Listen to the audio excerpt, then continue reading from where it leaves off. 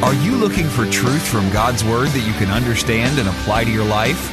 You'll find it today on Make It Clear with Dr. Stan Ponz, Bible teacher and president of Florida Bible College in beautiful Orlando. Listen now as Stan makes it clear.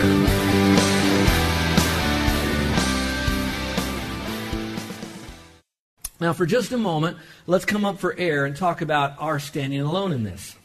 We have to have such a humility of the reality of God that we can see sin around us. And I hope that we would get so separated from our own distractions of life that we would see how horrible sin is within us. And if we do, and then we see what it does to our relationship with God, that we would be willing to stand alone, even if others don't. Now, I'm not saying it's wrong to go to the malls and wrong to have money and all that, but it is wrong when we let the tinsel of worldliness, all the spectacular sound of worldliness, to water down a one-on-one with God. And so if you notice, the first one was to stand alone, and so we may only have one standing alone in here. It means stand alone. Some of you will have to stand alone even in your marriage. It didn't say, watch this, stand against, but it does say stand alone. Some of you kids are going to have to stand alone even in your Christian environment where you're educated. You have to stand alone. And folks, I know at that age it's so important for connectivity. And I'm not saying don't connect. But when you want to be righteous, there's a time that you have to stand alone.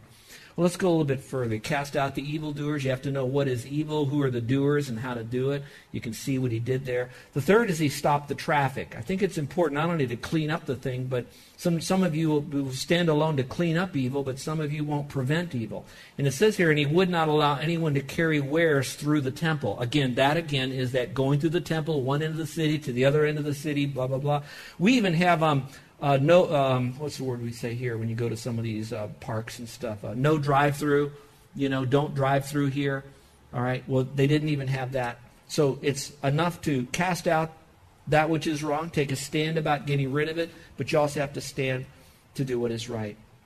Do you mind for me to just share this story? This may not relate to many of you, but you might not know this. About 25 years ago, there was a ministry that was very popular in the country. It was called Concerned Women for America, CWA. For the oldie moldies in here of us, how many remember the Concerned Women for America? Does anybody remember that organization?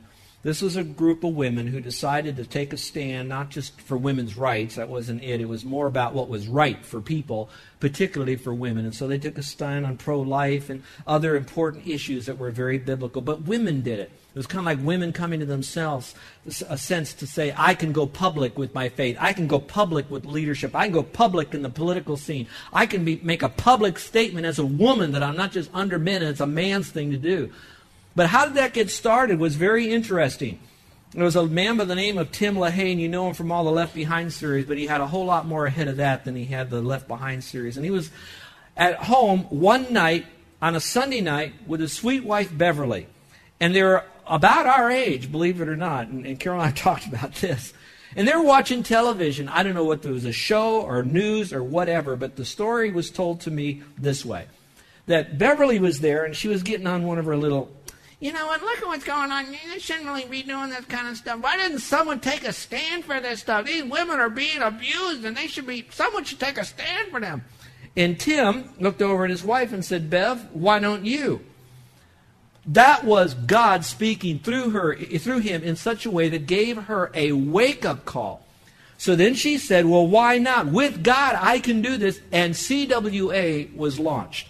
Again, it was that moral courage in her life to say, we've got to stop the evil and we've got to purify what's going on.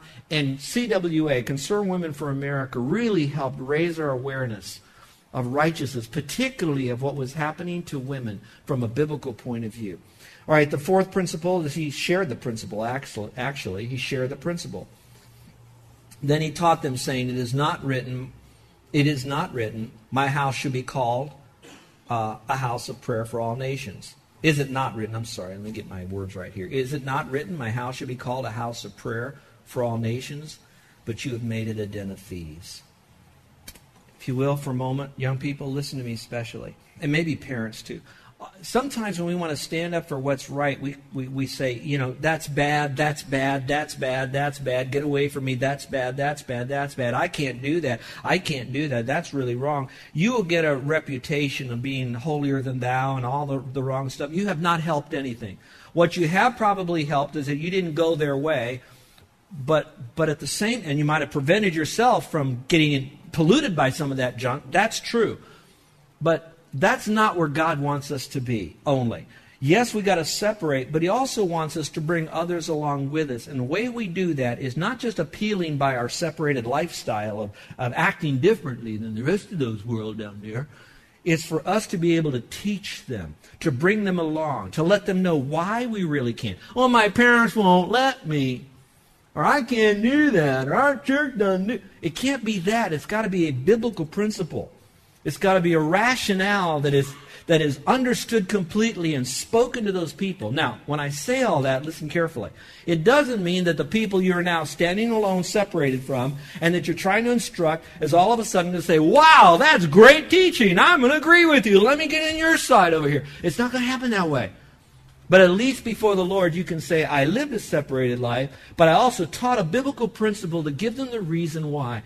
And I think, listen, this is where parents and youth leaders and those of us that are in positions of influence need to help the next generation. We need to give them more reasons why, wherefore, and how come, and to equip them to appeal to their mind, their thinking of the reasons that we do this stuff, instead of just because that's what we've done all these years. And maybe we don't pay the price because we don't study deeply enough to do that. All right, let's go on. The last one is he suffered the plot. It says, and the scribes and the chief priests heard it and sought how they might destroy him, for they feared him because all the people were astonished at his teaching. So people, when you do live a separated life and you do start speaking for what is right, you will have people that will be astonished by your lifestyle, but there'll be others that will want to do you in. You might not get promoted. You might not be invited to the latest activity. You might be forgotten to be called. You might have people speak behind your back, misrepresent you, twist what's happening. You might go through some of that stuff, and here's how you could respond to that. Humbly respond to it this way. If it's good enough for Jesus, it's good enough for me. I'm more like Christ now. In a sense, I can identify. Christ knows what I'm going through. Okay, what could I do to demonstrate courage? This won't take but a moment. Very simple. What could I do if I'm ready now? I want to demonstrate courage, moral courage. What can I do? Learn how to use the authority of God's Word as my practice for words and actions. It goes right back to the Bible. It goes right back to Scripture. Right back to knowing what are those principles. So I have to have the authority of God's Word. So now the question is, if you're a believer in Christ, have you surrendered to His Lordship? And watch this. If you surrender to His Lordship, surrendering to His Lordship means you surrender to what He teaches you in the Word. So that means you got to know His book right here. Because you have what is known as the living Jesus, and then you have the written Jesus. I'm really simplifying that, but you know what I'm saying. So you want to be knowledgeable in God's Word. So that's your practice. Second, be willing to stand alone to do right even when it costs me great sacrifice. It may be friends, and it may even be some family members. It may be a date. It may be something else. It could cost you something. So be willing to stand alone even when it costs you something. Now, let me appeal to your rational thinking for just a moment. Listen carefully now to this. If God says holiness and rightness and having intimacy that's the perfect world for you, and He's saying that you need to pay the price to have that, and part of that is to help others have that as well. Now you then buy into that economy, and you're saying that's where I'm at. And you now start doing that, and people do start pulling away. Not because you've been offensive purposely, it's the truth and the lifestyle that's been offensive. Now when that happens, you're going to say, it cost me these things. And yes, it has. But do you think God will allow you to lose all this other stuff without giving you back something better and probably more? God is not there up in heaven saying, I want you to separate yourself to me. I want you to be alone. I want you to die a lonely reject. Do you think God's like that? That's not my God. That's not the God of the Bible. So first He says, I'll fill you with such I can't even explain it. When you are all alone and when you have God, there's such a special, it's almost mystical. But He doesn't leave you there because there's an army of other people that have not bowed their knee to the Baal of our lifestyle today. You are not, you're not the only teenager. You're not the only married couple. You're not the only single. I want you to know God says there are many others that are just like you. He says it may take a while for me to bring them to you because I'm getting them more ready for you, and I'm getting you more ready for them, but I'm going to bring you together. So whatever it costs you, whatever you lose now, you will gain with God greater later. All right, number 3, show the confidence that following God's word will bring victory in spite of severe present opposition.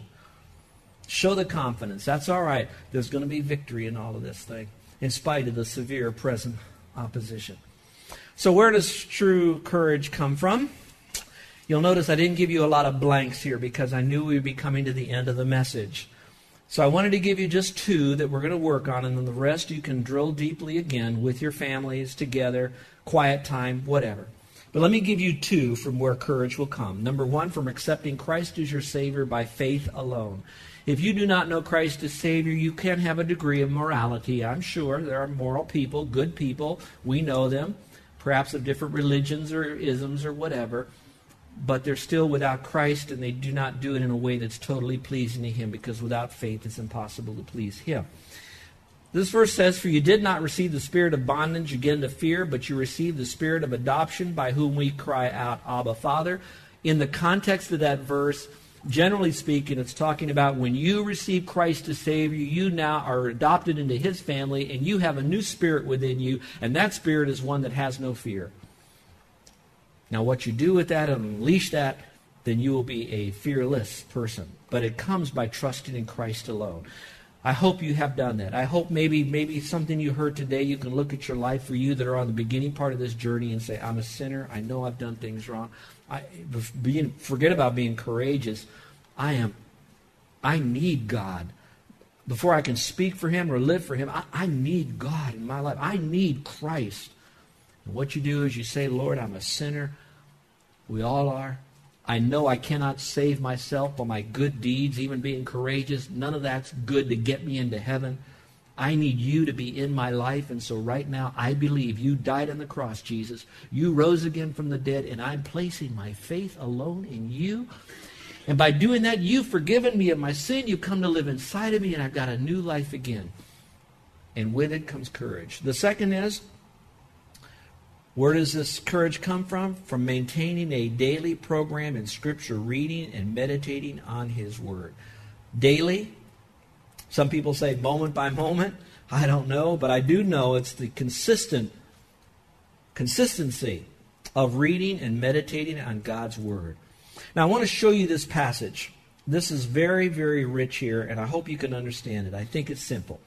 It says here, "Now when Jesus got into a boat," this is another event, "his disciples followed him, and suddenly a great tempest arose on the sea, so that the boat was covered with the waves." Covered means that the waves were coming in. The boat was now becoming just swamped. But he was fast asleep. Then his disciples came to him and awoke him and said, "Lord, save us, we're perishing." Now, if you've ever been in a boat that nearly sank, you'll never know what it's feeling when you're so hopeless and helpless out in the water. It is now getting ready to sink. And it's not like a lake and the boat's going down and we can easily swim to the bank. It's like there's waves everywhere. The wind is blowing. The boat is sinking. There's a lot of yelling going on. You can hardly hear everything that's happening. And where is the beach? It's dark. I can't find it. I don't know if I can swim real good. How far is it? I got all this stuff. Confusion. You think I went nuts up here, didn't you? But I want you to see there's some fear in that. It's kind of natural. But stay with me. He says, "Why are you fearful, O ye of little faith?" I'd like you to circle that whole phrase in there. Why are you fearful, O ye of little faith? Because I'm going to show you how that the presence of fear means the absence of faith. All right? And then he says, then he arose and he rebuked the winds and all of that. Now, if you go to Romans 10:17, which I've given to you in the passage, it says, "So then faith comes by hearing, and hearing by the word of God." So if you have fear because you have no faith, how do you get more faith? By abiding in God's Word and making the Word the main part of your life. You want to live for the Word. You want to know the Word. You want to study the Word. You want to think about the Word. You want to pray the Word. You want to live the Word. You want to speak the Word. You want to defend the Word. And besides all of that, you want everybody else to do that. And boy, when you start doing that, the courageous factor, not the fear factor, the courageous factor shoots right up. All right? Now, the rest of these I picked up from John Piper in another article I was reading as I was doing research on here. And I thought this was good because he gives you other sources of courage, but coming from Scripture again. Now, you could read through these, and those of you that are hearing me on the radio, if you'd like to have a copy of this, you just write us at the end of the program, and I'll be glad to give this to you. Or go to our website, and we'd be glad to get you to download all of this. I'm going to read through it, no comments. Let God's Spirit speak to you. Where do we get courage? From being forgiven and being righteous. Seeing their faith, Jesus said to the paralytic, "Take courage, son, your sins are forgiven you. The wicked flee when no one pursues, but the righteous are as bold as a lion." Proverbs 28:1. From trusting God and hoping in Him. Be strong and let your heart take courage, all you who hope in the Lord. Next is from being filled with the Spirit. They were all filled with the Holy Spirit, and began to speak the word of God with boldness. So the Spirit of God and boldness come together. From God's promise to be with you. Joshua 1:9, have I not commanded you? Be strong and courageous. Do not tremble or be dismayed, for the Lord your God is with you wherever you go. Now my word, that'll preach. Goes on to say, from where does courage come? From knowing that the one, God, with you is greater than your adversary, whomever that might be. Be strong and courageous, 2 Chronicles 32:7 says. For the one with us is greater than the one with him. With him is only an arm of flesh, but with us is the Lord our God to help us to fight our battles. Now I know in context it's talking about what was going on with Israel, but I believe the concept is nevertheless similar today. It goes on to say, from being sure God is sovereign over the battles. 2 Samuel 10:12 says, over the battles of our life. Be strong and let us show ourselves courageous for the sake of our people and for the cities of our God. And may the Lord do what is good in His sight. It means whatever happens, God's in control. Through prayer, on the day I called, you answered me. You made me bold with strength in my soul. Psalm 138:3. And finally, some of our courage can come from the example of others. Paul says in Philippians 1:14, most of the brethren, trusting in the Lord because of my imprisonment, have far more courage to speak the word of God without fear. Well, my friend, I do need to bring this to a close. I will tell you that there are 5 benefits that deal with those of you who are willing to go to God for His courage. Those 5 will be on our website, so you can download those if you'd like to have them later. In closing, let me make some suggestions for you. First of all, when we talk about from where courage comes, we talked about the presence of faith means the absence of fear. Here's what I'd like you to do individually, and those of you who are discipling someone, and those of you who are parents right now. That list that we've just submitted to you about from where does courage come, I would like you to take each one of those principles and spend time memorizing it, going through it, discussing it, sharing it with your kids, and maybe one a day. To me, I think that's a little fast to go that deep. I think you need to take the medicine, if you don't mind that word, or that vitamin, a little bit longer, maybe for a week. It might take you a month to go through all of this. But for those of you that are stressing out with anxiety, having anxiety attacks and worried about stuff, and not how do I handle stuff, and you're not willing to stand alone, I believe God's Word is the greatest antidote to our fear and is the greatest fuel to our courage. If we go to God's Word, I pray that we do that. There's also a list here of how to apply this for those of you that want to work a little bit longer. Ask yourself some questions and do some other things, but I've listed all the questions for you, but right now I'd like to end with just simply saying, would you trust Christ as Savior so at least you have Christ in you, the hope of glory, the most courageous one that demonstrated the greatest courage when He was mocked by everyone, including His friends, the disciples, and He mocked, rejected, came all the way to the cross, morally courageous to do what His Father told Him to do was the right thing to do, to pay for the sins of the world, and He had to go to this painful cross, die an embarrassing death. But remember, at the end of all of that, because He stood alone, died alone, resurrected alone, was that every knee will bow and every tongue will confess. Now, I know that's all about the Lord, but maybe there's a little model in there. And maybe that little model will be that if we're courageous to do that which is right, to stand for what was right, morally within us first, and then with the world, that there will be a day of rewarding for you and me, just like there was for Jesus, in a way that would honor him as we're rewarded for being courageous for him. Let's pray, shall we? With every head bowed and every eye closed.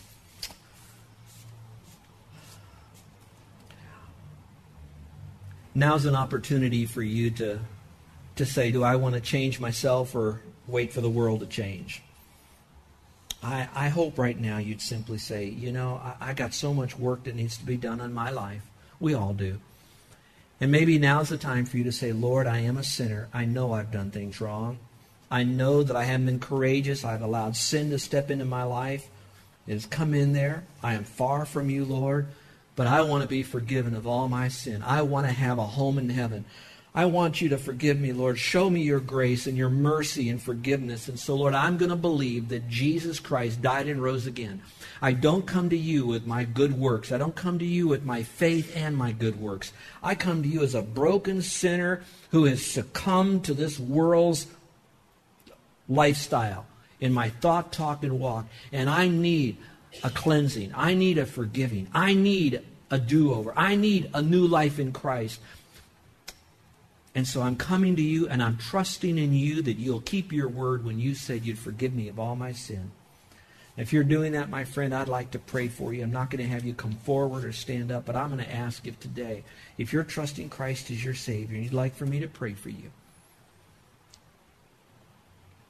I'd like to do that. And by that uplifted hand, you're silently telling me that you're communicating with God and you are now receiving from him the forgiveness of sin because you've placed your faith alone in Christ today, now.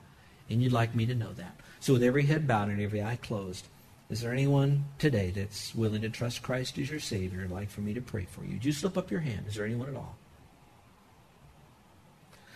Okay, dear ones, let me just ask you. God laid this message on my heart. You came today. You heard this message. God spoke to you. I didn't. What did he say? Where have you compromised? Where have you allowed your fearfulness to be accepted by the world or your weakness of your own spirit that you've now succumbed to a duplicity of your Christian life? You have your Sunday morning life and then you have your Saturday night life. You're not even courageous in doing what is right for yourself, let alone for others. Who have you given into morally with your moral impurity or your financial greed? Or you've allowed yourself to think it's okay to be bitter because someone else violated you in some measure. And you're not courageous enough to do business in your own world. I want you to know God loves you. I promise you, I love you. I wish I could put my arm around you and right now jump up and down to be your cheerleader to say, come on, let's do it. With God, you can make a difference. You can leave that behind today, right now, in the seat that you're in. Courageously say, I blew it. I'm sorry. And I'm going to go back to God. Look for opportunities to be courageous, for speaking the gospel to him, to inviting people to hear the message on Sunday. Don't you play their Holy Spirit by saying, oh, they won't like our church. They won't like the speaker. They won't like the music. You do everything you can to bring them underneath the sound of this. You're not the Holy Spirit. I'm not the Holy Spirit. We're going to bring them together because we're courageously standing alone on the side of what's right. Our gracious Heavenly Father, I pray a prayer of blessing on my dear, dear friends here. I pray that, Father, you'll mightily raise them up in the areas of their weaknesses, that they would stand strong, and that, Father, that they will be only alone with you. And that's okay, Father. And that, Father, that there is a group in here that's willing to stand with them and speak out and speak up and speak against because we're willing to pay the price to be a true, fully obedient, worshiping Christ follower for your glory. In Jesus' name. You're listening to Make It Clear with the teaching of Dr. Stan Ponz, founder of Make It Clear Ministries and president of Florida Bible College in beautiful Orlando, Florida. Make It Clear is dedicated to taking the Word of God with clarity into every person's world. It is the support of listeners like you who make the ministry of Make It Clear possible. You can provide your tax-deductible gift to Make It Clear online by going to makeitclear.org. Or you can mail your gift to Make It Clear, P.O. Box 607901, Orlando, Florida, 32860. Thank you for helping us make it clear. If you would like to have Dr. Ponz speak at your church or event, please send us an email at tellmemore@makeitclear.org. Thank you, and remember to make it clear.